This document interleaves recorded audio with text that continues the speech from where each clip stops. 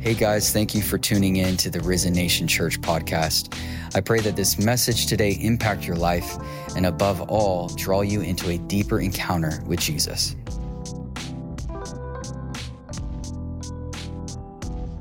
You guys ready to learn today? Did you guys bring notes? All right, so we're gonna take a lot. Thank you, sir. Can you guys open your Bibles to Acts chapter 2, and we're just gonna look at something really quick in the book of Acts. Holy Spirit, come today and help me, Jesus, stay according to my notes and what you told me to write. Okay, amen, thank you. Wrote, write, same. All right. Go to verse 42, and I want us to see something, and I'm gonna call today a generation called Jacob. And today is gonna be a little bit more of maybe a teaching heavy Sunday. But I want us to see something because I believe we're going into a place at the end of the year. And how many of you have signed up for Habitation? Ready to go? Come on. It's gonna be insane. It's gonna be fun. If you are watching online or you're in the room and you haven't registered yet, still register even though it says overflow seating. If we're being honest with ourselves, we've oversold every area already. But we are going to put people into every square inch of this room. And if we have to open the lobby doors and we're gonna do everything we can, all right? We'll just keep the bathroom somewhat open for restroom time.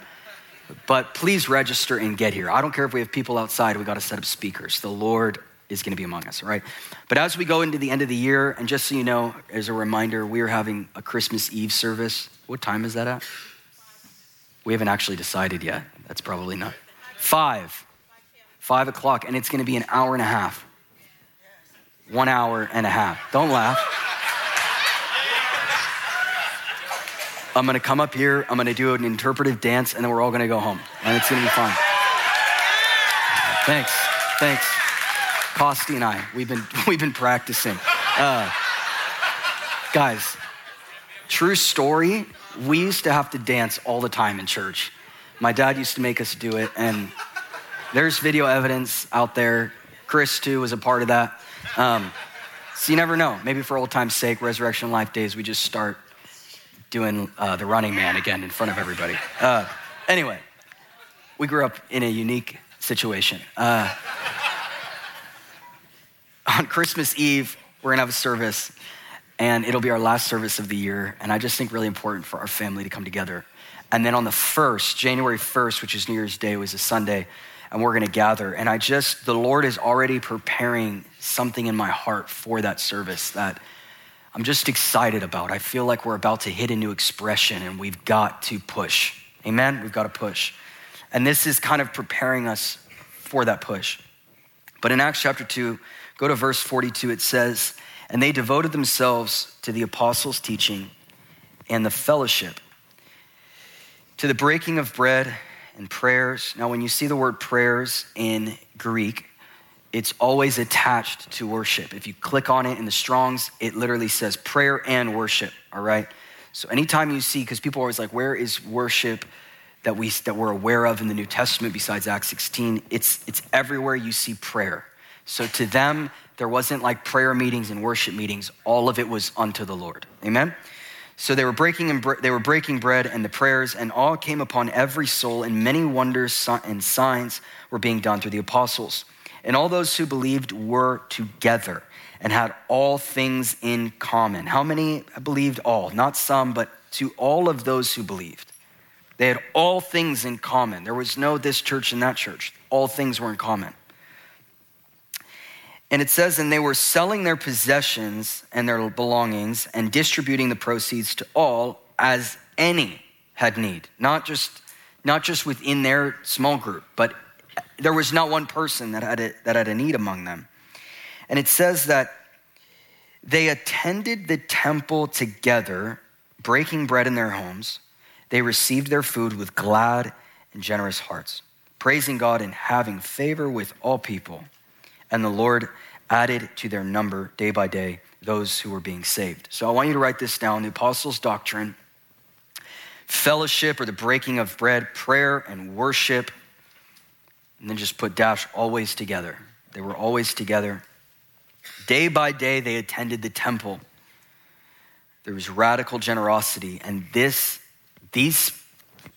5 things produce miracles, signs, and wonders, and not just a couple of salvations, but daily salvations. All right? The apostles' doctrine, fellowship, the breaking of bread, prayer and worship, day by day attending the temple, and radical generosity. Now go to 1 Corinthians 11, and I'm going to read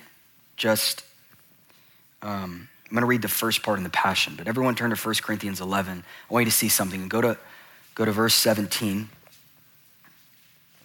the Passion, they call this the Lord's table, because I want you to see there's an expression of the church that I think as the years have gone on, we've gotten away from. And we've made home groups and family groups and small groups, whatever we call it today in the West, we've made it kind of a side issue. It's another program, it's another thing we do at church. But when you actually begin to read the scriptures, like I'm crying out to the Lord, there's got to be a different expression than what we're experiencing in the earth today. And I'm reading Acts 2, and the Lord's like, it's there, just read it. Like it's all in the scriptures. They went house to house, they were radically generous. They ate together, they broke bread together. They went to the temple every day, they prayed and they worshiped, and there was miracles, signs, and wonders, and salvation every single time. And they gathered around the apostles' doctrine, not in the temple, but they gathered around the apostles' doctrine in their homes. And so you get to 1 Corinthians 11, verse 17, and Paul is now dealing with how they gather. Like this would be like him coming and he's assessing what we're doing at Risen Nation, or he's assessing what they're doing in Corinth, and they're saying, and he's giving them feedback on every time they gather. And there's not one thing about Sunday morning gathering only, right? Or really at all, to be honest with you. This was a daily occurrence that they lived together, they broke bread together, they sat at the Lord's table together, and they hid from persecution together, and they didn't lack on evangelism. People were getting saved every single day, all right? So you go to verse 17, and it says, in this 1 Corinthians 11, it says the Passion, now on this next matter, I wish I could commend you, but I can't. He's bringing correction. Because you meet together as a church family, when you meet together as a church family, it is doing more harm than good. The ESV says, when you gather as a church. Now I want you to listen. When they gather as a church, now listen how they gather. I've been told many times that when you meet as a congregation, ESV says, when you go house to house, divisions and cliques emerge. And to some extent, this doesn't surprise me. Differences of opinions are unavoidable, yet they will reveal which ones among you are truly God's approval. That's what I was just talking about. Verse 20, when all of your house churches gather as one church family. I want you to see the model. When all the houses come together as one, you are not really properly celebrating the Lord's Supper. He says, for when it comes time to eat, some gobble down their food before anything is given to others. One is left hungry while the others become drunk. Don't you all have homes that you can go and eat in? Do you realize that you're showing a superior attitude by humiliating those who have nothing? Are you trying to show contempt for God's beloved church? How shall I address you appropriately? If you are looking for my approval, you will not find it. If I have handed down to you what came to me by direct revelation from the Lord himself. In other words, the Lord gave direct insight and revelation to Paul on what the church was to look like and how it was to operate. That same night, when he was handed over, he took bread, he gave thanks, he distributed it to the disciples and said, take, eat, and fill. It is my body, which is given for you. Do this in remembering me. We've learned here that's not like I forgot about Jesus and I got to recall my memory of him. That word remember in Greek is taking something that was dismembered, and we as the members of the body of Christ, every time we gather, we remember him together again, right? We are remembering God. When we gather in rooms like this on Sunday, we are literally saying it is our declaration, our prophetic act by being inside of this room as we are remembering you. Amen? Do you get that? Okay, so it goes on and it says, whenever you eat this bread and drink this cup, you are retelling the story. proclaiming our Lord's death until he comes. For this reason, whoever eats the bread or drinks the cup of the Lord in the wrong spirit will be guilty of dishonoring the body and the blood of the Lord. So let each person evaluate his own attitude.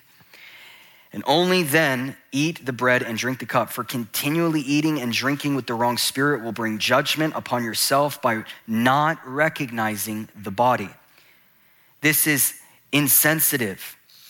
And it's why many of you are weak, chronically ill, and even some dying. If we have examined ourselves, we should not be judged, but we are judged. It is the Lord's training so that we will not be condemned along with the world. So then, my fellow believers, when you assemble as one to share a meal, show respect for one another and wait for all to be served. He's dealing with people that had more money than others. And so they would just eat and they wouldn't wait for the poor to come in. It goes in 34, verse 34. If you are that hungry, eat at your own home first, so that when you gather together, you will not bring judgment upon yourself. When I come to you, I will answer the other questions you have asked me in the letter. This is really important. Their lack of doing it according to the order and the operation in which God intended caused many to be weak, sick, frail, even dying. How many of you want to see more miracles, signs, and wonders? How many of you don't, I don't want my family to be sick anymore. I know it's a cold or whatever it is, but I'm tired of it. Every time my kids are like, you know your kids, and especially mine when they're crazy and wild, and then they just sit on the couch all day and I've been thinking to myself, you pray and you don't see things happen that you want to see happen. And how many of you know that it's never on God's part? Right? If Jesus walked into my house, everyone would be healed in this very moment right now. If Jesus walked in here, every single person in this room, not 20%, but every single person in this room would be healed. And my weakness or my lack of understanding or my lack of faith has nothing to do with God. Right? So I can't build doctrine and theology based on what I'm experiencing when the scriptures say, lay your hands on the sick and the sick will recover. And so we stir it up. We think if we, pray longer, yell louder, if we fast for 58 years, that maybe like we'll have this exchange with God as if we can do anything outside of grace. As if, like it says in Galatians, you who were saved by grace, who has lied to you that you're now going back to works? Right? That what started so easy and everything was so amazing and the sky was bluer and the grass was greener, now all of a sudden you're having to work again to make something work and make sense. This is not the gospel, right? So I get into these mindsets where I'm like, okay, I prayed for this person, I didn't see it happen, so I'm gonna go on a 90-day fast. Because maybe my like good behavior and making my flesh suffer, somehow that'll move God to like me more and say, you can do it now. Although the scriptures said that I've been given all things pertaining to life and to godliness, right? And so we got to get out of this exchange mentality. Like, God, I'm going to give you this and you're going to give me this. No, he said, I gave you my son. What else do you want from me? I mean, I shed my own blood, I died on a tree, I rose from the dead, and then just to top it off, I put myself through my spirit inside of you. What more can you do for me that'll make me go, okay, even though he has the Holy Spirit, I think he needs a little bit more, right? So there's gotta be more to this. And I don't know, like if anyone ever traveled to a third world country and been on a mission trip, have you ever seen how easy miracles flow? Right, I remember being in, places like Brazil. We were in the Dominican Republic doing a Power and Love. I've never, till today, seen miracles like I saw in the Dominican. We had a guy walk into a bus at a bus stop. The bus is full. He convinced the person, let me preach the gospel on the mic. And the guy's like, you have 2 minutes. This guy had never preached the gospel publicly. You remember this? And he just starts fumbling. Blake was there. He starts fumbling his way through the gospel. He asks, how many of you want to receive Jesus in 2 minutes? And everybody in the bus raised their hand.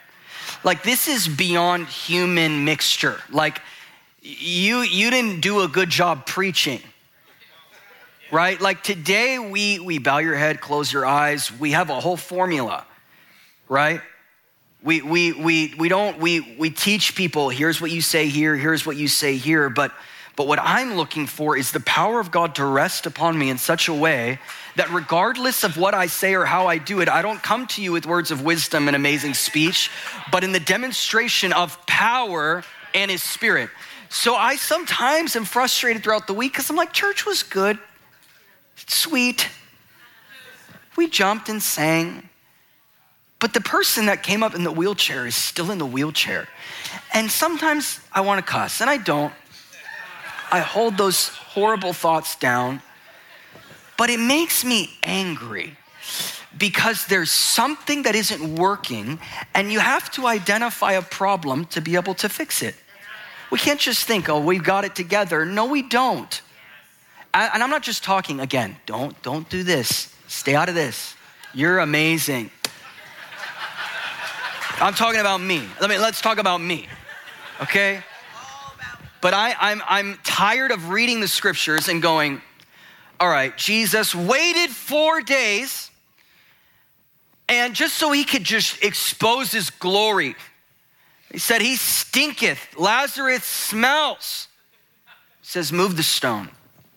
He would get frustrated with his disciples on, bring her to me. How long do I have to be with you? I mean, they only had 3 years. It's been 2,000 years of the church of I will not leave you as orphans, but I will be with you. My Father and I, we're gonna make our home inside of you. We've had him for 2,000 years and miracles are just slowly decreasing. And we're happy with our big churches. I have no idea what they're doing today. Could it be that we're a little bit out of order and many among us are weak and sick because you belong here? No, you don't. You belong to him. And I am absolutely convinced that if we can create, it's not even a model. If we could just get back to the scriptures. It's not some strategy. We need to get, like our pastors, leaders, teachers, all of us need to get free from our strategies and get back to outrageous, abandoned love for the Lord that says, could you imagine if we gathered their tithe, that tithe, and this offering, and then we just said, who has a need? Church is struggling. Which church is helping another church? It's very rare. If we got a check in the mail from another church, I'd be like, are you serious? I wouldn't know their name. I wouldn't know their family. I wouldn't know their pastor, yet we are called the body of Christ. Could something need to change just a little bit? There's an expression that's not new, it's ancient. It's an ancient path. And so I'm already just, help me, Jesus. But I want you to see what I believe we're going into and what I want to talk about specifically on the first is things that I believe the Lord is asking us to step out on as a community. And I'm going to tell you where it's going to start. It's going to start in the homes. We're really finalizing membership and we're going to make it very clear and it's going to be amazing and easy. But one requirement we will have is that if you are called here, you will be a part of a family group. And not because you have to be in a small group, but because the houses are the church. This is not church. This is where we come together in the temple to celebrate the Lord. And we come here and we have miracles, signs, and wonders break out. And this really isn't about always getting teaching. This is about us coming and ministering to God. And then you gather around the apostles' doctrine in all of the homes. That's the church. There's no such thing in scripture as a senior pastor. Now I know it's my title, but maybe we change things because it's not there. Pastors that are listening to me now are turning it off. You're turning it off. They like the title, but your title, you might feel good, but people are sick and weak among you because we're out of order. The scriptures say apostles, prophets, and the apostles, we don't even go there because we don't know what it means. They're usually narcissists. I guarantee you, if you met an apostle, they would be a person that is the lowest, most humble. They've allowed people to walk over them. They've been rejected, lonely. Real apostles that actually set a foundation, but the church is not built on the foundation of the senior pastors and the associate. It's upon the foundation of the apostles and the prophet. but that's almost become like it's not relevant language. No, your language is not relevant. This is the Bible. It stays relevant, right? But apostles, prophets, teachers, shepherds, evangelists, right? And so what we're doing, we currently are training, and every Wednesday night we're starting to train, and we're turning a bunch of people into shepherds because it's the model of the scriptures. And I believe what's gonna happen inside of the homes, inside of our family groups, that is not gonna be a side issue, is we're gonna start seeing the most miraculous healing, that when we're breaking bread together, like there's no hype in it. We are actually gathering as a family. It is impossible for me to disciple 400 people behind a pulpit. This is why many are offended, because they hear one voice. I can't disciple 400 people, but you could disciple 20, right? Okay. So we're gonna get more into how I believe God is asking us to restructure and get back. But I want you to write this down. I believe God is moving us from organizations with leaders to families with fathers and mothers. From organizations with leaders to families with fathers and mothers. And I've been in church way too long to know and to realize that if you're in it long enough, you'll realize there's, outside of us doing a couple of Sean days, claps, and songs, we're really no different than a business in the world. Right? You function very similar to a business. Now I know, the disciples said we need to raise up men that'll handle this business, but there's a difference adopting a culture and an understanding of the world and what we actually see in the scriptures. Amen? But he's moving us from organizations with leaders to families with fathers and mothers. We lack today a fathering spirit. Now, I'm not just talking about fathers, but I am going off 1 Corinthians 4:14 through 17. You've heard it so many times. I do not write these things to shame you, but as my beloved children, I warn you.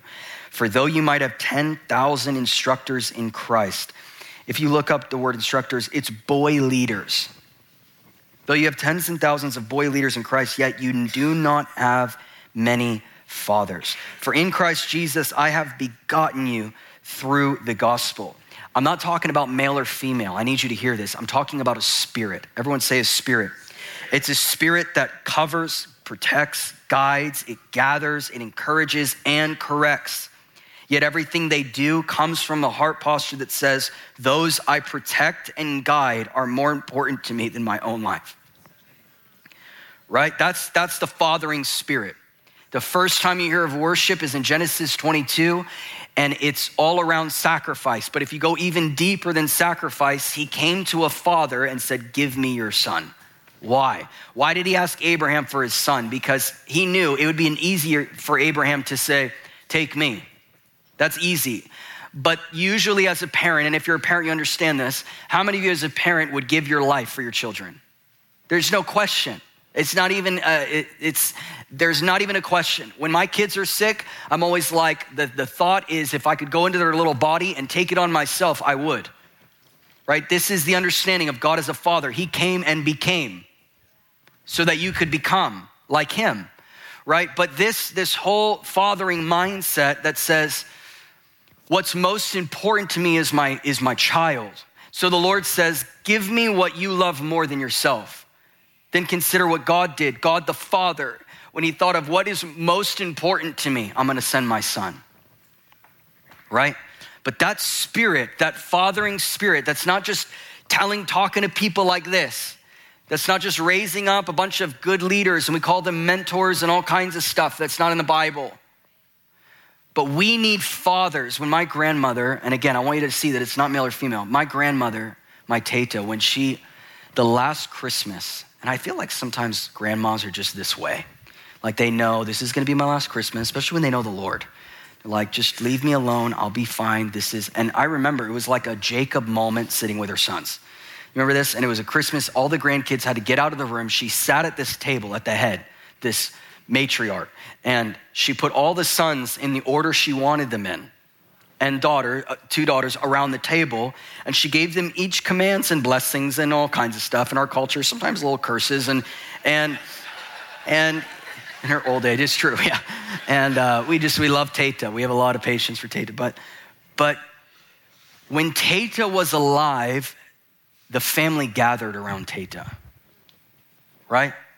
Anyone know what I'm talking about? Like the matriarch, the patriarch, when they're there, they're like glue for the family. When she passed, it's been hard to get the whole family to come together again. Everyone just kind of goes and does their own thing.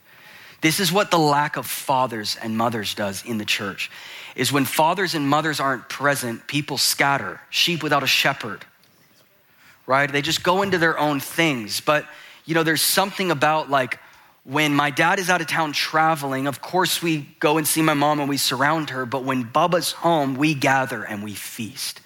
That's called a fathering spirit. It's where your kids, it's where your children, it's where you desire to gather around something. And I believe that God is turning senior pastors into fathers. Senior pastors into mothers. He's turning leaders, and he's putting a fathering and a mothering spirit that's going to begin to gather families. Because I'm telling you, if this church and that church and that church are going to become one church, we've actually got to become a family.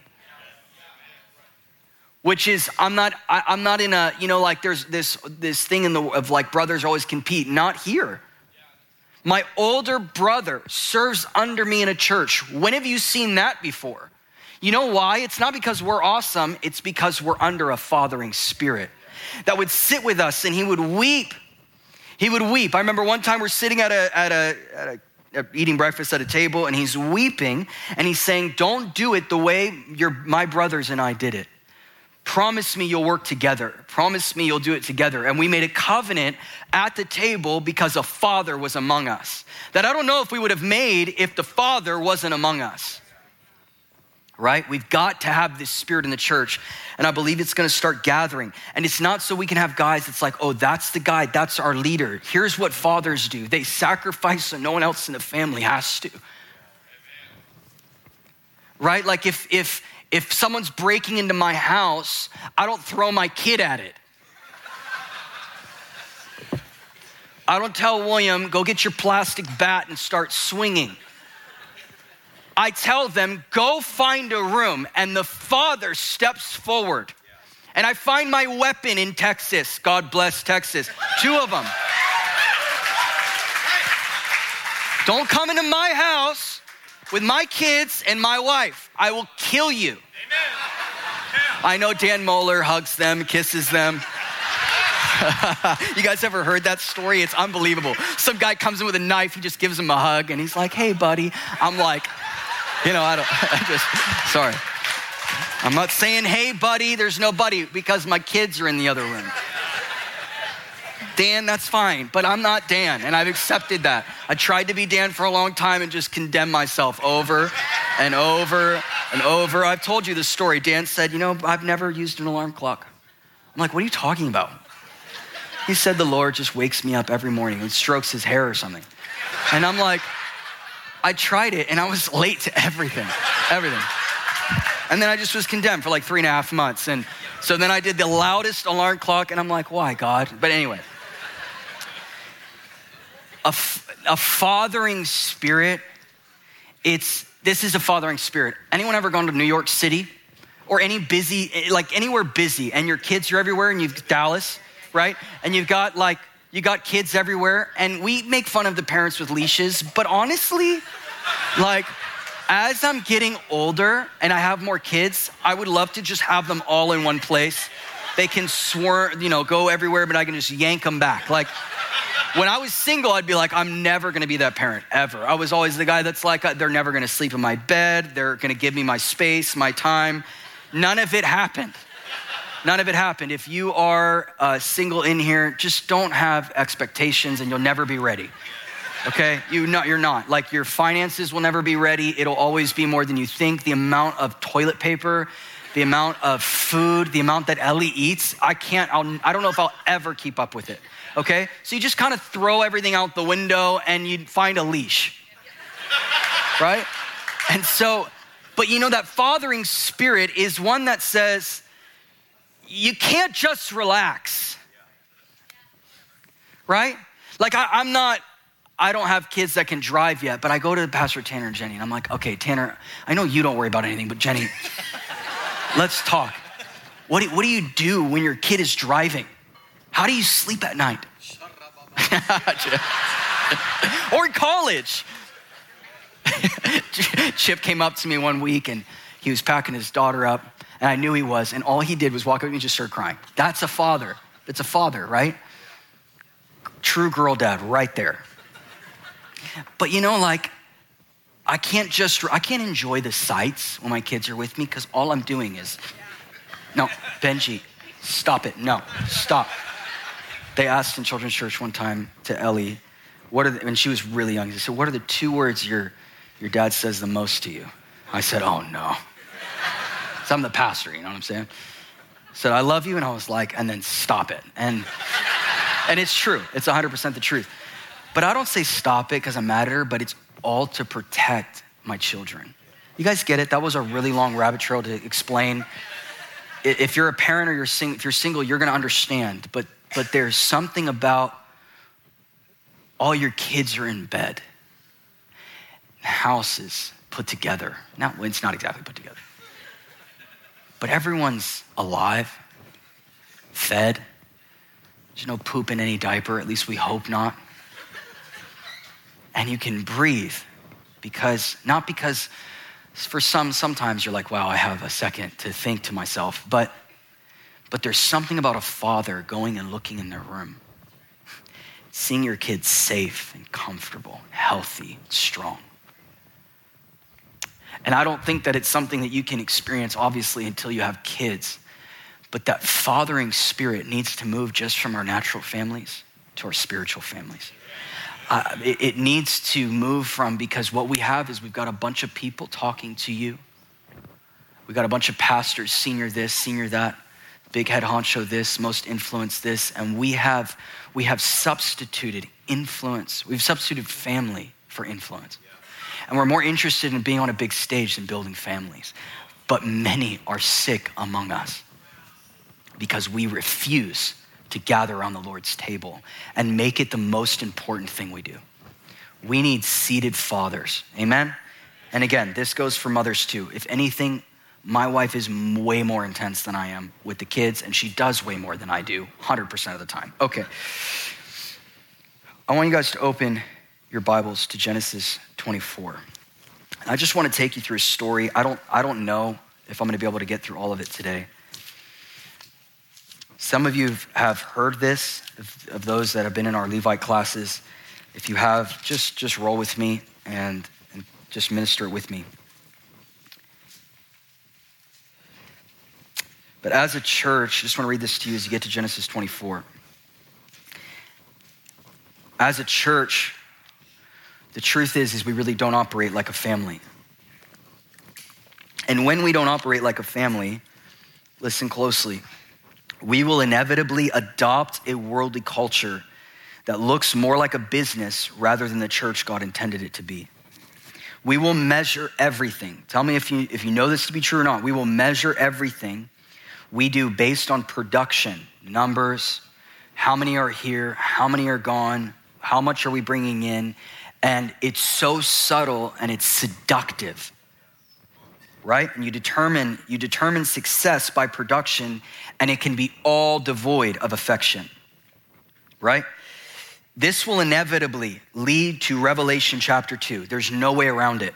When production is first before affection, this will inevitably lead to Revelation chapter 2, a church that is busy with good things, yet has left her first love. Busy with good things, but yet has left her first love. So then you get to Genesis 24, and I want you to keep this in mind as I read through some of this, and I would encourage you, write down, I want you to read Genesis 24 and just go through all the way of chapter 35. I want you to read all of it because you really get the whole story when you read the whole thing, but I'm just gonna jump around for the sake of time, okay? So just to scan, you get to verse 1. How many of you have ever read this story? Abraham wants a son for Isaac. But Abraham wants his oldest servant to go back to the homeland, to where he's from, to find a wife. Abraham refused to have a son marry the culture he was in. He wanted the original culture. I love it. Like there's so much in this that we can dissect, but we don't have time. But you get to about verse 50. Let's get to 50. And at this point, the oldest servant of Abraham had found this young woman, this beautiful woman named Rebekah. He had asked the Lord, Lord, if this is Isaac's wife, do this, do this, do this. God does all of it. God makes it happen. And now you get to 50, and he had just finished basically asking Laban and Bethuel, which was Bethuel is Rebekah's father, and Laban is her brother, for her hand. You get to verse 50, and it says, then Laban and Bethuel answered and said, this thing has come from the Lord. We cannot speak to you bad or good. Behold, Rebekah is before you. Take her and go. And let her be the wife of your master's son as the Lord has spoken. When Abraham's servant heard these words, he bowed himself to the earth before the Lord. And the servant brought out jewelry of silver and of gold and garments and gave them to Rebekah. And he gave to her brother and her mother. I want you to we're going to slow down. We're going to take our time through this. But really what I want you to see in this is Bethuel is her father. If you're making notes, I did this because it helped me. Anyone ever seen like make your own family tree. Do it really quick on your notes. Put Bethuel, and then underneath Bethuel, put Laban and Rebekah. Laban and Rebekah are brother and sister. Bethuel is father. We don't really know the mother's name, but you've got Bethuel and his wife, then you've got Rebekah, and you've got Laban. I want you to see how Bethuel is not present. All right, and today as you hear this, please don't just think that I'm talking to leaders and pastors. If you're not a father or a mother, one day you will be. And if you never become a father and mother, I guarantee you that you have people in your life. You have coworkers, you have friends, and it could be that one conversation with that one person. And really what we're talking about is discipleship. We're talking about actually walking with people and seeing them grow into the image of the Lord. All right? So this applies to every single person in this room, but Bethuel is not a present father, and it causes Laban to step inappropriately into a position that is not for him. And I want you to see the the curse that goes on from generation to generation, because Bethuel is just, you don't really hear about this man, all right? So this is the only time we hear from him in verse 50 is that, okay, you're blessed. You can have my daughter, and that's it. Now you get to 52. And the servant begins to bless them, but who does he give these gifts to? Her mother and her brother. Where's dad? Not dad, but mom and brother get the gifts from the oldest servant, which implies he's not there. And he and the men who were with him ate and drank, and they spent the night there. And when they arose in the morning, he said, send me away to my master. Here it is again. Her brother and her mother said, not dad, but her brother and her mother said, let the young woman remain with us a while, at least 10 days. So they're already trying to manipulate what God wanted to do. After that, she may go. But he said to them, do not delay me, since the Lord has prospered my way. Send me away that I may go to my master. All right? Now, I don't know about you. Well, let me finish. Verse 60, and they blessed Rebekah and said to her, this is mom and brother blessing Rebekah, saying, our sister, may you become thousands of 10,000s, and may your offspring possess the gate of those who hate him. This is Laban is he's blessing his sister. Now, I don't know about you, but when Harry entered our family, I didn't give Harry my blessing. Kossi actually didn't like Harry at all when he first came around, okay? They've reconciled. It's still debatable. But I didn't say, hey, Harry, come ask me for my sister's hand. My dad would have been like, what do you think you're doing? Get out of my office, right? I mean, I'll never forget when Harry came to the house. Ask my dad. We were all like, oh, and we're trying to look in the room and what is that noise? And my dad is so intense. He's like, I don't know in-laws. I don't know. I'm not a father-in-law, I'm a father. And like really intense with Harry. Harry's just like, yes, sir, you know? But I didn't do their wedding. I mean, I danced, but I didn't do the wedding. I didn't bless them I didn't give my approval. These are roles of a father, right? Like it's the father that should be trying to go, don't leave. Do you have to, right? It's a father and a mother that are going, why don't you stay a little bit longer? Don't go move in with him. Stay a little bit longer, right? But where's Bethuel? You don't see Bethuel doing any of these things, but mother and brother. And we know Jacob as being the schemer, but I want you to see this is way before him. A lot of manipulation in the in-laws in this story. Okay, so now 25, go to chapter 25. I'm gonna start in verse 19. He says, these are the generations of Isaac, Abraham's son, and Abraham fathered Isaac, and Isaac was 40 years old when he took Rebekah, the daughter of Bethuel. And they were from a city called Padan Aram. It's important, Padan Aram. I want you to remember the name of that city. The sister of Laban, he took her, and Isaac prayed to the Lord for his wife because she was barren. Now I want you to start to see this pattern of barrenness, of insecurity, all right? So Bethuel, the not present father, has a daughter, and her daughter's name is Rebekah, and Rebekah is barren. And the Lord granted, listen, his prayer, and Rebekah, his wife, conceived. And the children struggled together within her, and she said, if it is thus, why is this happening to me?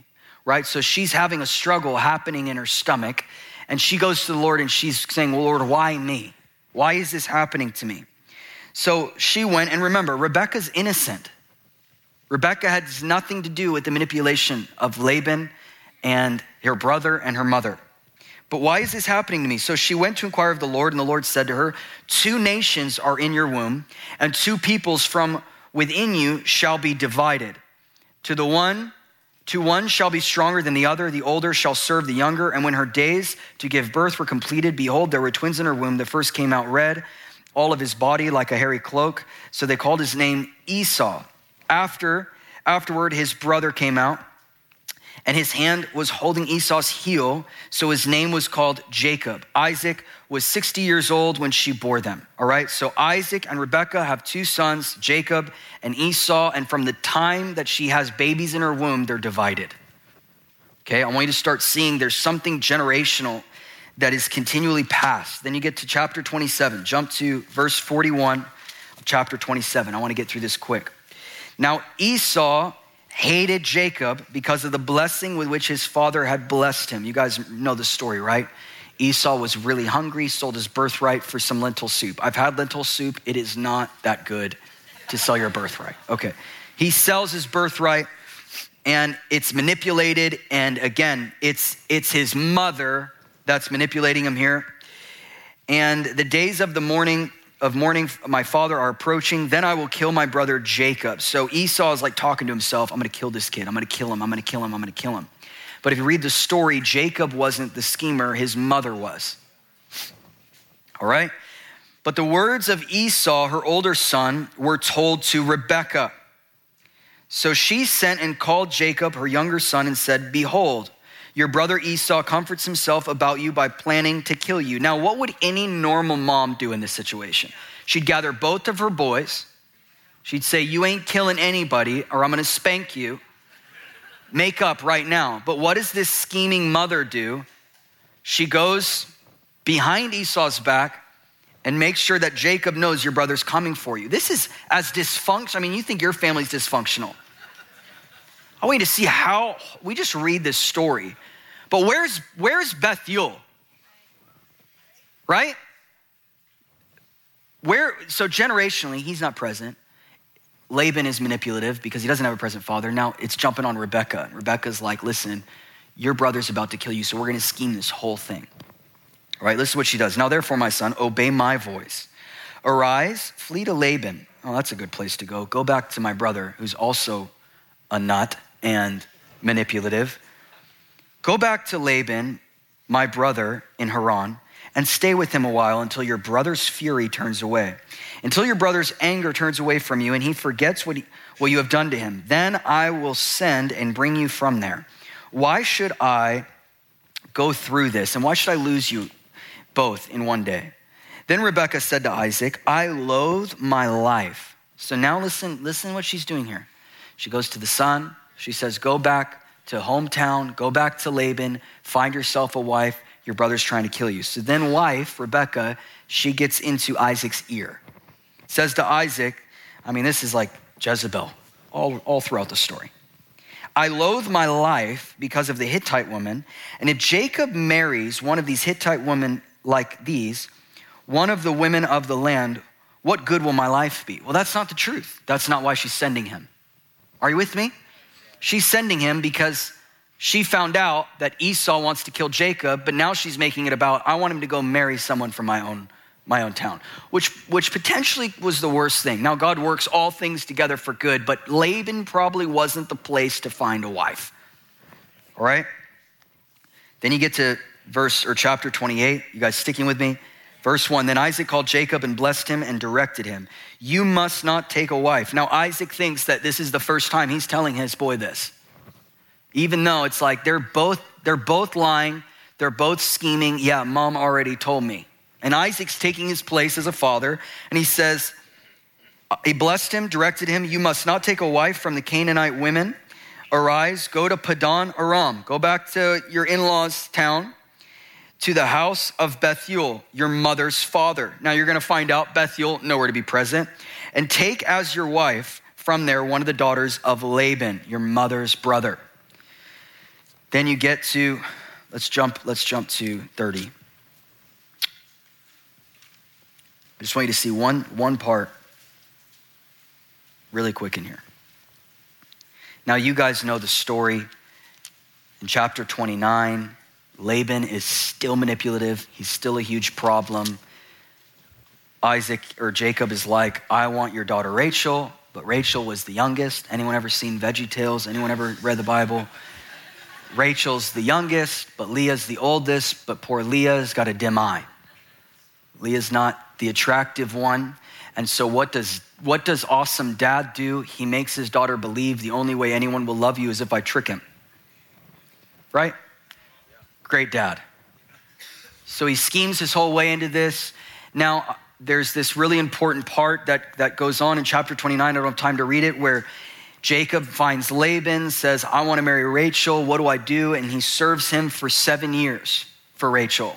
And there's one phrase in there in chapter 29 that says, it seemed but a few days because of his love for her. So I want you to see something that's birthed in affection. And then you get to Leah, okay? In chapter 30. Now Leah is dealing with probably the torment of my father tricked this guy into marrying me as well. Awesome. And she starts now working for love. She starts now trying to put on the production and the show to get into the exchange theology that we have in church today of, if I do this, God will like me. If I do this, God will make me anointed. If I do this, I will be powerful in the kingdom. But Jacob didn't work for Leah. Jacob worked for Rachel, and his work was as a few days because of how he loved her. So I want you to start to see there's this production mindset and there's this affection mindset. And it's all in the generational line. So you get to chapter 30 and verse 20. Then Leah, she had just conceived her 6th son to Jacob. Now, during this whole time, Rachel also barren. Why? Because the generational curse that flows in this whole family of dysfunction, right? Rachel's barren, Leah's barren, but Leah, God answers Jacob's prayer, baby, okay? Then you go on. God has endowed me with good endowment. This is Leah talking, 6th boy. Now my husband will honor me, because I have bore him 6 sons. Now he'll love me because I gave him something to love me with. Very unhealthy. Agreed? So now jump to chapter 35. So now in between there, Rachel finally gives birth. She gives birth to Joseph. Then you have Benjamin in chapter 35. So all in all, Jacob has 12 sons. 6 from Leah, 4 from handmaidens, kind of a weird thing, and then 2 with the one he loved. All right? So you got 10. I did math. That was good. I just calculated 6 plus 4. Wow. we're growing here. 10 from work, production, maybe he'll love me. Even Rachel, I'm not giving him something, go into the handmaiden. No, that's not how it works, Rachel. 10 sons, remember this, 10 sons, all from work, and then you've got 2 from affection. Joseph and Benjamin. Now Rachel, again, this sweet lady doesn't know any better, but Jacob's Rachel is the one that he loves. But even Rachel has this mindset of, I'm gonna take what's on me and I'm gonna pass it to the next generation. And you see it, I've read this before. And right before this happens, God appeared to Jacob again when he came to Padan Aram. Important. Jacob now has 11 sons. Rachel's about to give birth to his 12th baby. Promise is upon him, and God brings him back to the very place of the dysfunctional family. And it's in Padan Aram that God blessed him, and God said, your name is Jacob, no longer shall your name be called Jacob, but Israel shall be your name. So he called his name Israel. He did it in Padan Aram. He brings Jacob back to where all the dysfunction happens, where there's a family that lacks a father, and God makes him a father of a whole nation in that same place. Right? And then you go on to verse 16. Then he journeyed from Bethel, and when they were still some distance from Ephrath, Rachel went into labor, and she had a hard labor. And when her labor was at its hardest, the midwife said to her, do not fear, for you have another son. And as her soul was departing, for she was dying, she called his name Ben-Oni. But his father called him Benjamin. All right, so I want you to get this picture. Ben-Oni, son of sorrow. Rachel's trying to pass what's on her to the next generation. Finally, in the same city, he has a name change. And God goes, where there was no father, where you have dysfunction in a family. Now, what Bethuel produced is he produced barrenness, insecurity, manipulation, easily manipulated, weariness, and sorrow. That's what came from the line of Bethuel that you find on Laban, Rebekah, Rachel, and Leah, right? Now Jacob shows up to the scene. Now Jacob, he had a father, and Isaac had a father. So much that God said, I am the God of Abraham, Isaac, and Jacob. So here's what God does. I'm gonna bring you back to the in-laws land, and we're gonna change your name, and I'm gonna bring a father in the midst of this story. And a father stands in the middle. Rachel dies. He said his name ain't Ben-Oni. It's Benjamin. And he changes the trajectory. You watch a whole generational curse broken because a father stood in the middle and said, no, his name isn't Ben-Oni. His name is Benjamin, right? I believe, listen, that the absence of a father fueled the manipulation in Laban, and Leah is never appropriately identified because of her father.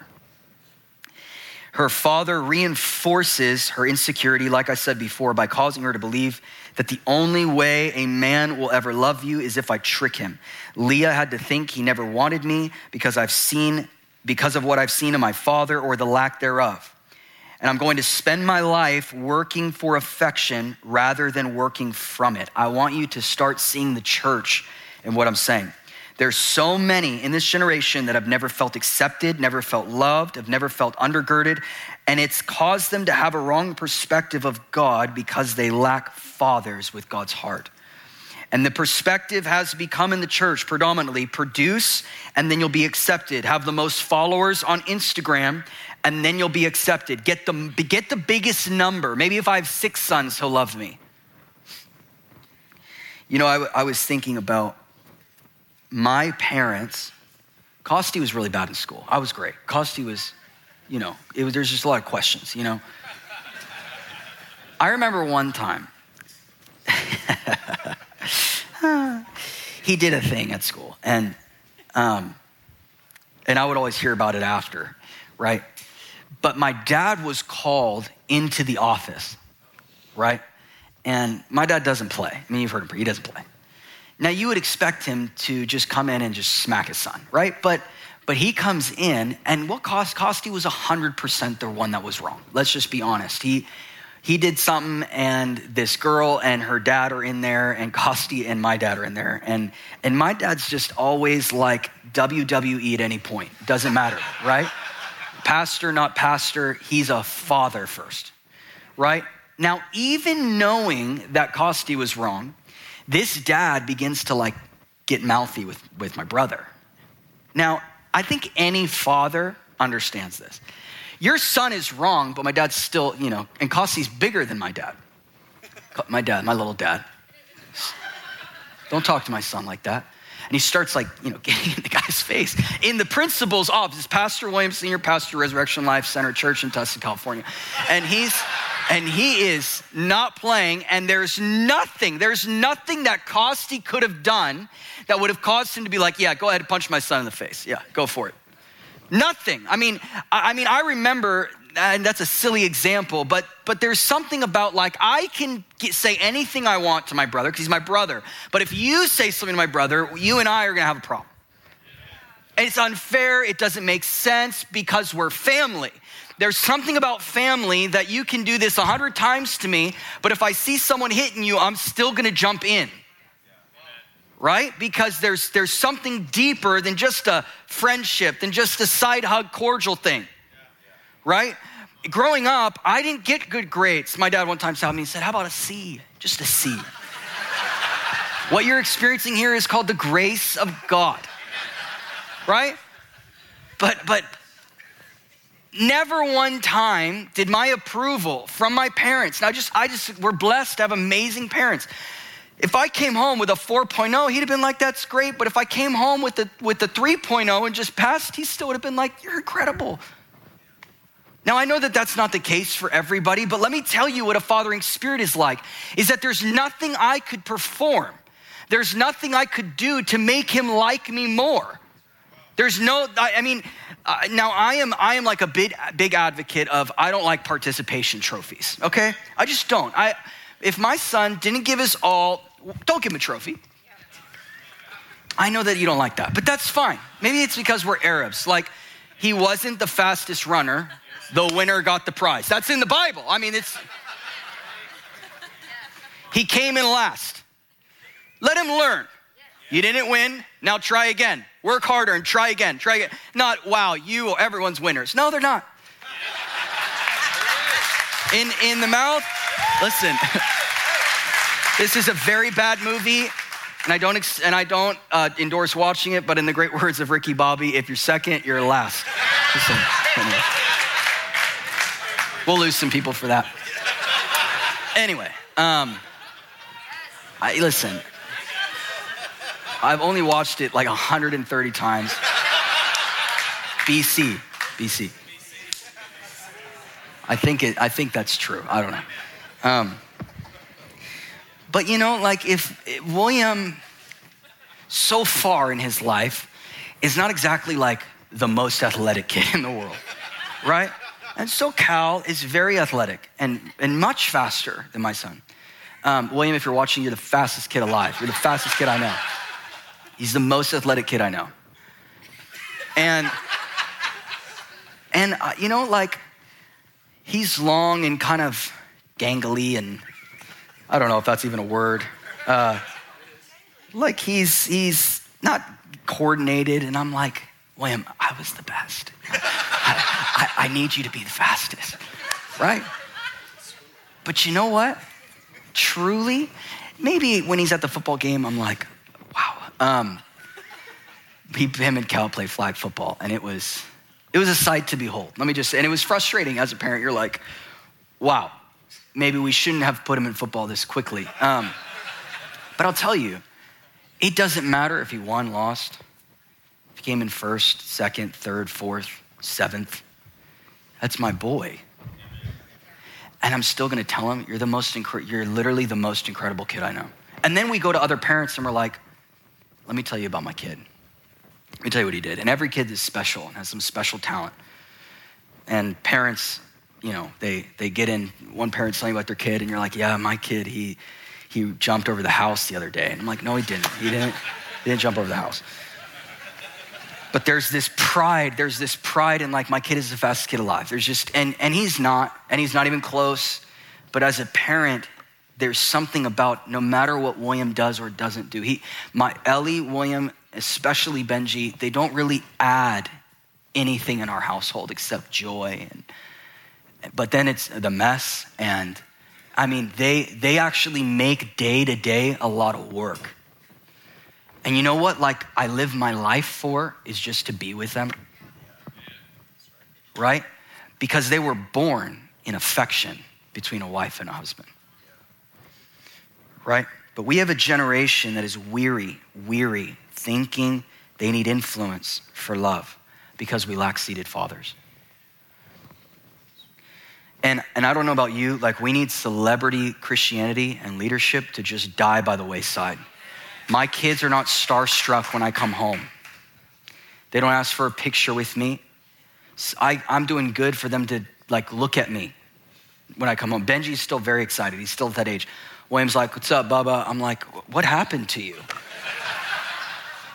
I mean, like I come home from a 3-day trip. I'm like, hello. And I've even got a toy for them and everything.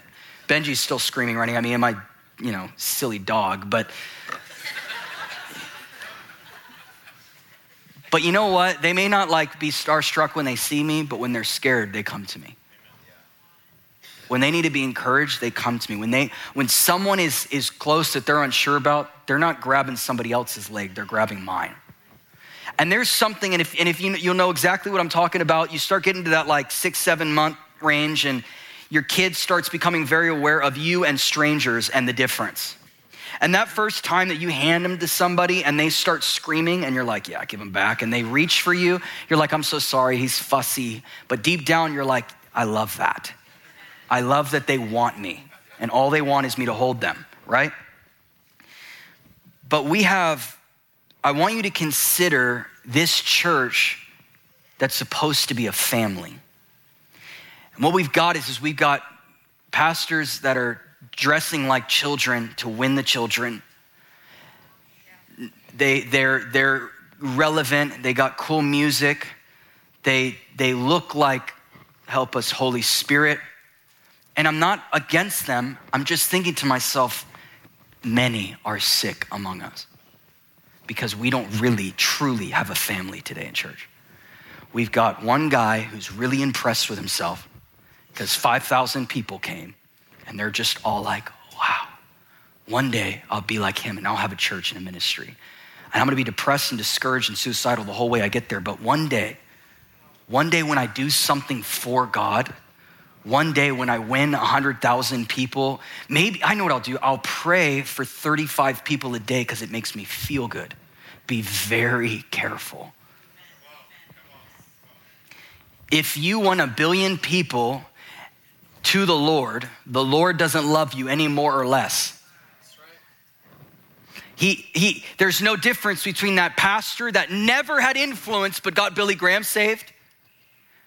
Billy Graham got saved through this small little church pastor, not a lot of influence, right? Billy Graham gets millions saved, and in heaven, it says that heaven rejoices over just one coming home. We have a value system in church that is completely wrong. Can I have, let's just have the whole worship team, just in case. But listen, some theologians would say, and I'm coming to an end. Some theologians would say Leah's dim eye was more than a lack of beauty, but dysfunctional vision. Could Leah represent dysfunctional vision within God's house that has made us weary and the next generation want nothing to do with ministry? We call it the cost of ministry, but really it's dysfunctional vision. And it's become normal for leaders to be exhausted and depressed, their children running off into the world, and we call it the cost. My kids going off into the world is not the cost. It's me being an absent father. Dysfunctional leaders produce orphans, period. I heard this pastor, Damien, he said, could our restlessness be a consequence of a substitute that we made? Production over affection. You get in bed with production, it'll give you numbers like Leah did. Come on, you get in bed, listen, with production, it'll give you numbers like Leah did. But the inheritance will be weariness. Guys, I will tell you, if I can be honest and be vulnerable, the seductive spirit that is, wow, when I do this, more seats are full. When worship sounds a certain way, when we make sure to only sing stuff that people really know, because nobody wants to sit in the room while somebody's worshiping the Lord. Whatever it is, there's this subtle system of, okay, we're just making it. We don't have any money. We don't, blah, blah, blah. And then you start forming everything you do and you start putting things in place. Here's what we'll do. We'll shorten service. And there's all kinds of subtle things. And I can be I'm firsthand to tell you that when we went into even the lifestyle season where we were in the lifestyle building and we went from 150 to 900 people overnight. 900 people overnight. And there's such a seductive thing of like, wow, the balcony's more full. We must be doing something right. And you don't realize you're in bed. You're in bed with production, and all it produces is you think that, man, I'm gonna be on the top of the world, and I will tell you, it leads to weariness. Because then all you're thinking to yourself the next week is, will they come again? Rather than, is he gonna come? Is he even approving of what we're doing? I mean, scholars would say at some points 40 to 50,000 people could have been following Jesus. And at the largest point in his ministry, in John 6, he turns around, he looks at thousands of people, and he doesn't tell his marketing guy, hey, take a picture from the back so you see the crowds. He yells at them, eat my flesh and drink my blood. They're like, this guy's was weird. And they leave. Thousands, his disciples, it says disciples started leaving him. After all they had seen, after all they experienced, they walked away. And he looks at the 12 and he says, are you gonna leave me too? At the largest point in his ministry, at the highest influence of what the world would call your prime. Come on, you gotta captivate the momentum is what they tell you. If we were following that, what was happening in the summer, we wouldn't have just stopped doing night services because we started to get this momentum. And you know what the Lord said to me? It's gonna turn into an event. Stop. Because we don't need any more events. We need families. I need to get together with that pastor and say, hey, what are you going after? Because we're on the same street, for crying out loud. And I'm just as wrong. Do we have money? Do we have people? Awesome, we're good to go. No, we're not, because many are sick among us. People are dying because we're out of order, according to 1 Corinthians 11. Listen, you get in bed with production, it'll give you numbers like Leah did. But the inheritance will be weariness, and I know that to be true.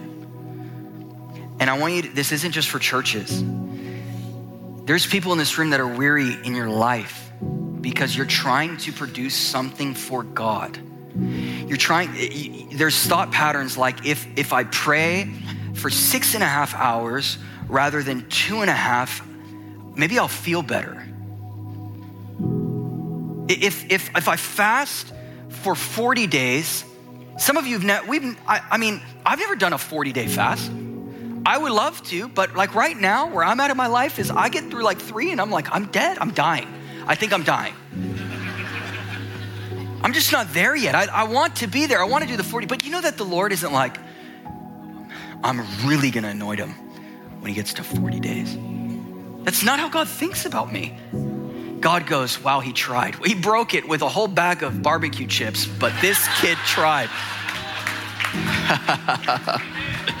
I remember one time I fasted, all I did was 24 hours. And like, everyone's like, man, I'm clear. And I hear the Lord, I'm like, I turn into a vegetable and I can't think about anything. And it was midnight. I had gone from I did the full 24 hours and midnight hit and it was 24 hours. And I went into the pantry and I was like, it's time. And I would honestly suggest that you never do that you just absolutely never do that, because that could be really bad for your body. But I think I ate a full 2 bags of chips and my wife was just like, And I don't think the Lord at like 11:55 is like, 5 more minutes, and then eat all the chips that you want. We're so productive and production oriented in this exchange theology in our mindsets that people live condemned and weary, thinking I have not experienced God. Okay, I'm gonna bite my tongue and just, like, do you know that Jeremiah 29:13, it says, when you seek him with all your heart, he will be found by you? I love that scripture. And I used to think that I gotta make it hurt. If I'm gonna die to my flesh, it's gotta hurt. I gotta rip my clothes in half and scream God. And if I can give him all of me, I'll find him. You know what the actual verse means in Hebrew? If you actually read, I will be found, that word will be found, those 3 words, will be found, is one word in Hebrew, and it means enough. So the whole scripture changes meaning when we realize that this book was not written in English, believe it or not. That's why we have to study the word to show ourselves approved. And what we've got is we've got a bunch of boy leaders barking things at you that they don't know what they're talking about. Right? But when you actually read it, what you'll find is when you search for me with your whole heart, not every square inch, that's not what he's talking about. He's talking about all that you know to give. Like maybe all you know is 1 hour in the morning, and maybe like the hardest thing for you is 30 minutes before you go to work, but you said, God, this is what I have. I was up till 2 a.m. with my kids, like wives are in this place. I woke up 15 times with Campbell. I mean, I didn't. I'm talking as Kaylee. 15 times with Campbell. Lord, how do I give myself to you in the morning? I can't even keep my eyes open. And the Lord said, when you come to me, just come to me with your whole heart. And all you have to say is, Lord, this is all I have to give. And his grace comes every single time. But it says, when you come to me with your whole heart, here's what you're gonna realize, is you're not just gonna find him because he's not playing hide and seek with you. I know we have songs about that, but the theology is wrong. God's not like, oh, they found me now. No, that's not how it works. Whenever we're seeking God, whenever we can't seem to find him, it's because he's leading us into a bedroom of intimacy. But I'll tell you, that verse 29:13 says, when you seek me with all your heart, I will be found, means you'll realize that I am enough. In other words, you can trust more in my relationship with you, William, than you can trust in your relationship with me. You missed it. You're missing it. When you search for him with a whole heart, here's what you're gonna find out about God, is that it's not my ability to get him to come into the room. Here's what I'm gonna realize about God, is that he's always been enough. There's nothing that I could do to get more. He's always fully there. In Acts 17, it says that we feel our way in a dark place toward the Lord. And I love it because at the very end it says, and you'll realize he's closer than you think. In other words, we're looking everywhere, but it's like, he's just been here the whole time. We alienate ourselves from him in our own minds with strongholds. There isn't a wall between you and God. And if there is, it's a figment of your imagination. So this doesn't just speak to leaders. But you get in bed with production, it'll give you numbers like Leah did, but the inheritance will be awareness. But when you find your Rachel, which is your affection for him, you'll get promise. Going on as you stand to your feet. Jacob has 12 sons. 10 from work, production, and 2 from affection, just 2. Joseph, if you keep reading, and again, I don't have time to read it all, but just go the whole way through like chapter 43 of the book of Genesis, okay? Promise me you'll go from 24 to like 45. Deal? 24 through 45. But you get to the part about Joseph. We all know this story about Joseph, but I want you to think about something. Jacob has this love for this son that came out of affection. Jacob's love for him causes him to put a coat of many colors on his son Joseph. It gives Joseph permission to be a dreamer. And this is what I'm asking the Lord to do here is that people come into this room and they have permission to dream now because the Fathering Spirit is present, right? But Joseph is a dreamer, and you guys know the story. The ones that came from production and all of Leah's boys, they're jealous of Joseph. Generationally. That which was born in production becomes jealous of the next generation, but that which is born in affection knows he's loved. And he's strutting that he's loved. He's like, everyone's gonna bow to me. And the kid had to work through some things. 17 years old, he's having dreams of his parents bowing to him. But jealousy hits the sons of Leah, the sons born of dysfunctional vision and weariness. They throw him into a pit. Listen to this. He's sold into slavery. He's falsely accused, thrown into prison, though he's innocent. And for 13 years, this goes on. 13 years. And God took him through a process, not his brothers. If you actually read, if you just keep reading it, his brothers come and they start to apologize. He said, you didn't do this to me. This was the Lord. God took him through a process, and God will never put you through what he hasn't given you the grace to overcome. He knew Joseph, listen, could persevere because Joseph had the right perspective that leads back to my father put a coat on me. His perspective was, I am loved. And that foundation, it set him up to reign. He knew his father didn't throw him in a pit, but the jealousy of his brothers did. And I would dare to say that potentially what carried him through 13 years. I mean, to the point that he comes to two servants of Pharaoh in prison and says, why are you guys having a bad day? What was it about Joseph that just made him so different that he just seemed immovable? And I would say Bethuel equals weariness, jealousy, insecurity. But this father, Israel, he equals sons that know how to overcome some things. Because he put a coat on him, and it says that he loved him. He adored his son, Joseph. This man reunites his brothers. In his heart, he weeps over Leah's sons, and he restores a family. The father Joseph was, and here's where I want to end. Because I want you to see two generational lines. You have Bethuel that leads to all of this stuff in Leah, producing sons out of production. And you have fathers, Abraham, Isaac, Jacob. Jacob's name, Israel. Israel becomes a father to many nations.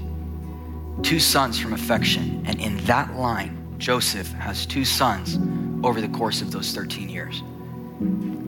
They have this encounter, Joseph and Jacob, when Jacob comes. You guys following me?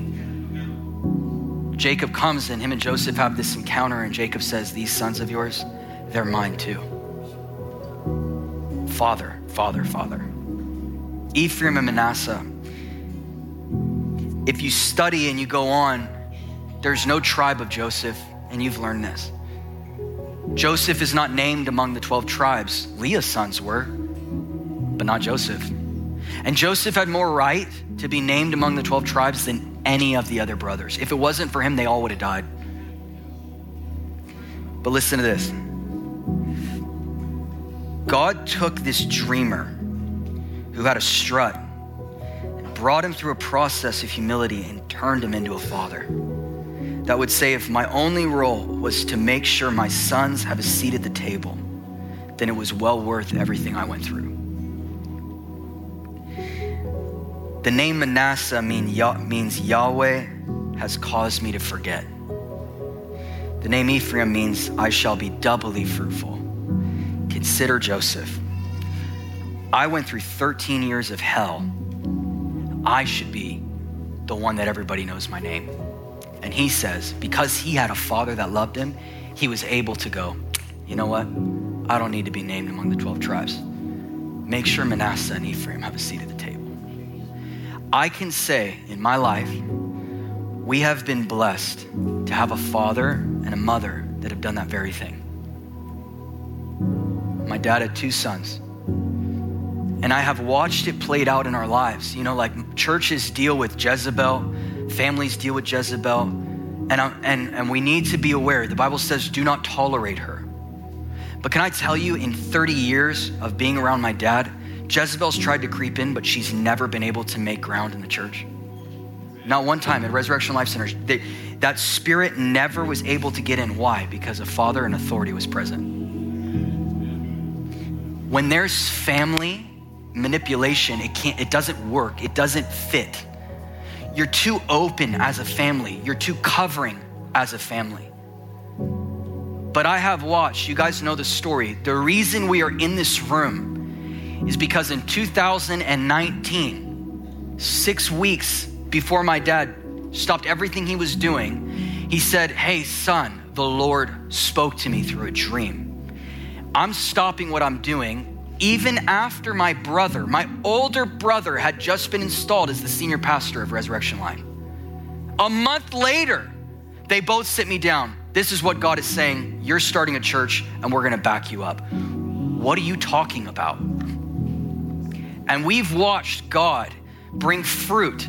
Last month, 43 nations, not because I'm anointed, not because we have good worship, but because a fathering spirit said, I'm not going to where I need to get to unless I change lanes. And my job is gonna be to support you now. And I said, this doesn't make sense to me. He said, don't worry, it doesn't have to. Follow God and hear him and build the church. And we started with like 30 people. And God has done a miraculous work in 3.5 years. All because one guy was going, I don't need a seat at the table. If I'm never known, if I never get to 43 nations, it doesn't matter. But my 2 sons, make sure they have a seat at the table.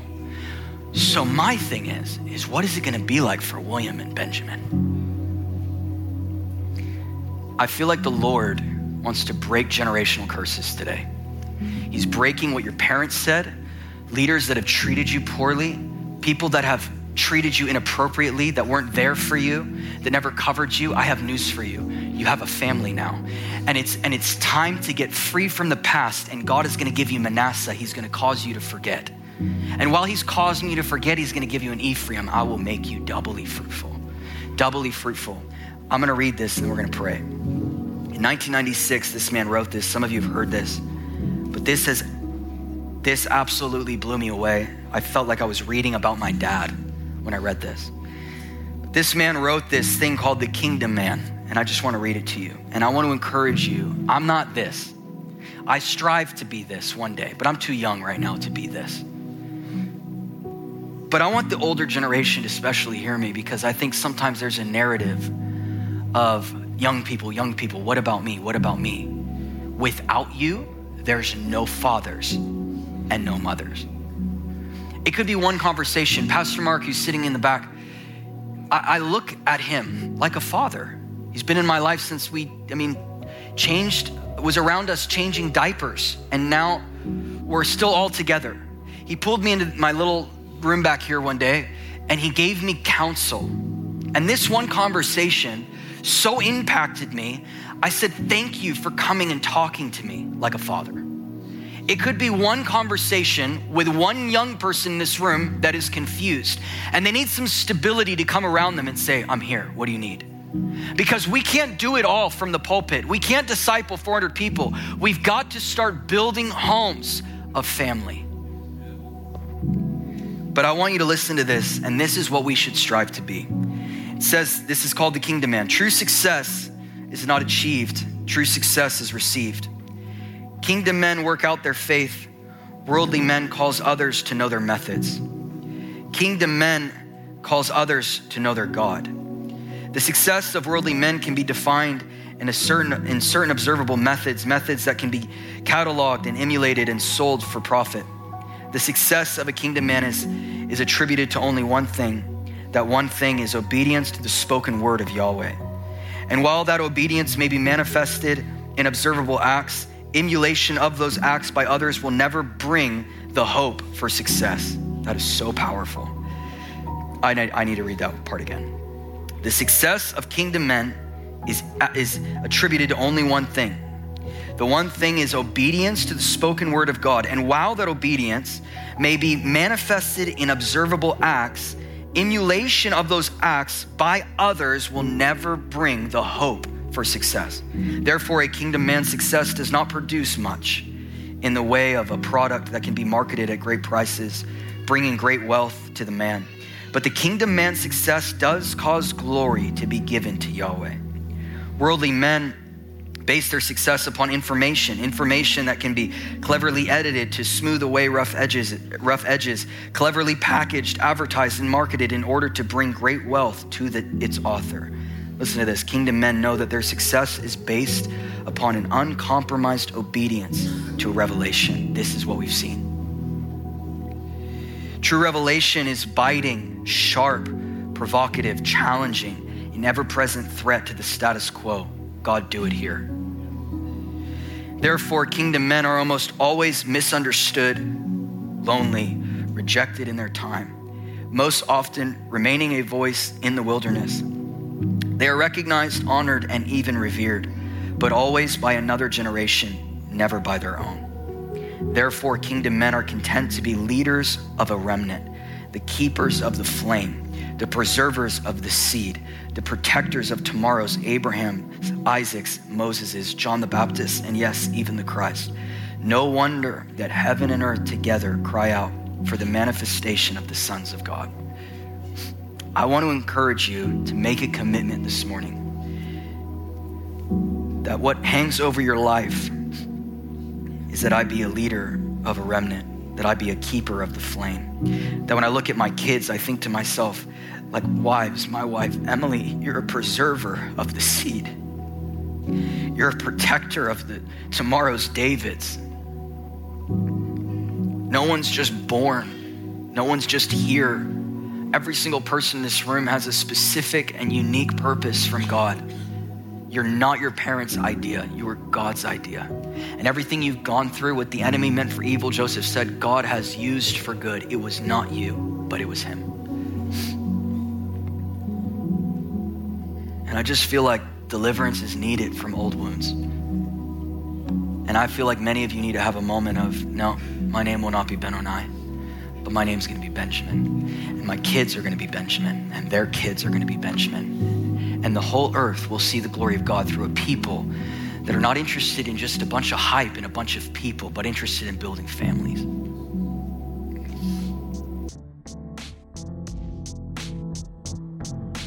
Thank you again for joining us for this podcast. We pray that above all, your life was touched by his presence. If you're interested in learning more about the church or getting plugged in, you can visit us at www.risennation.org or follow us on social media to stay up to date with all that God is doing here. We love you guys. God bless.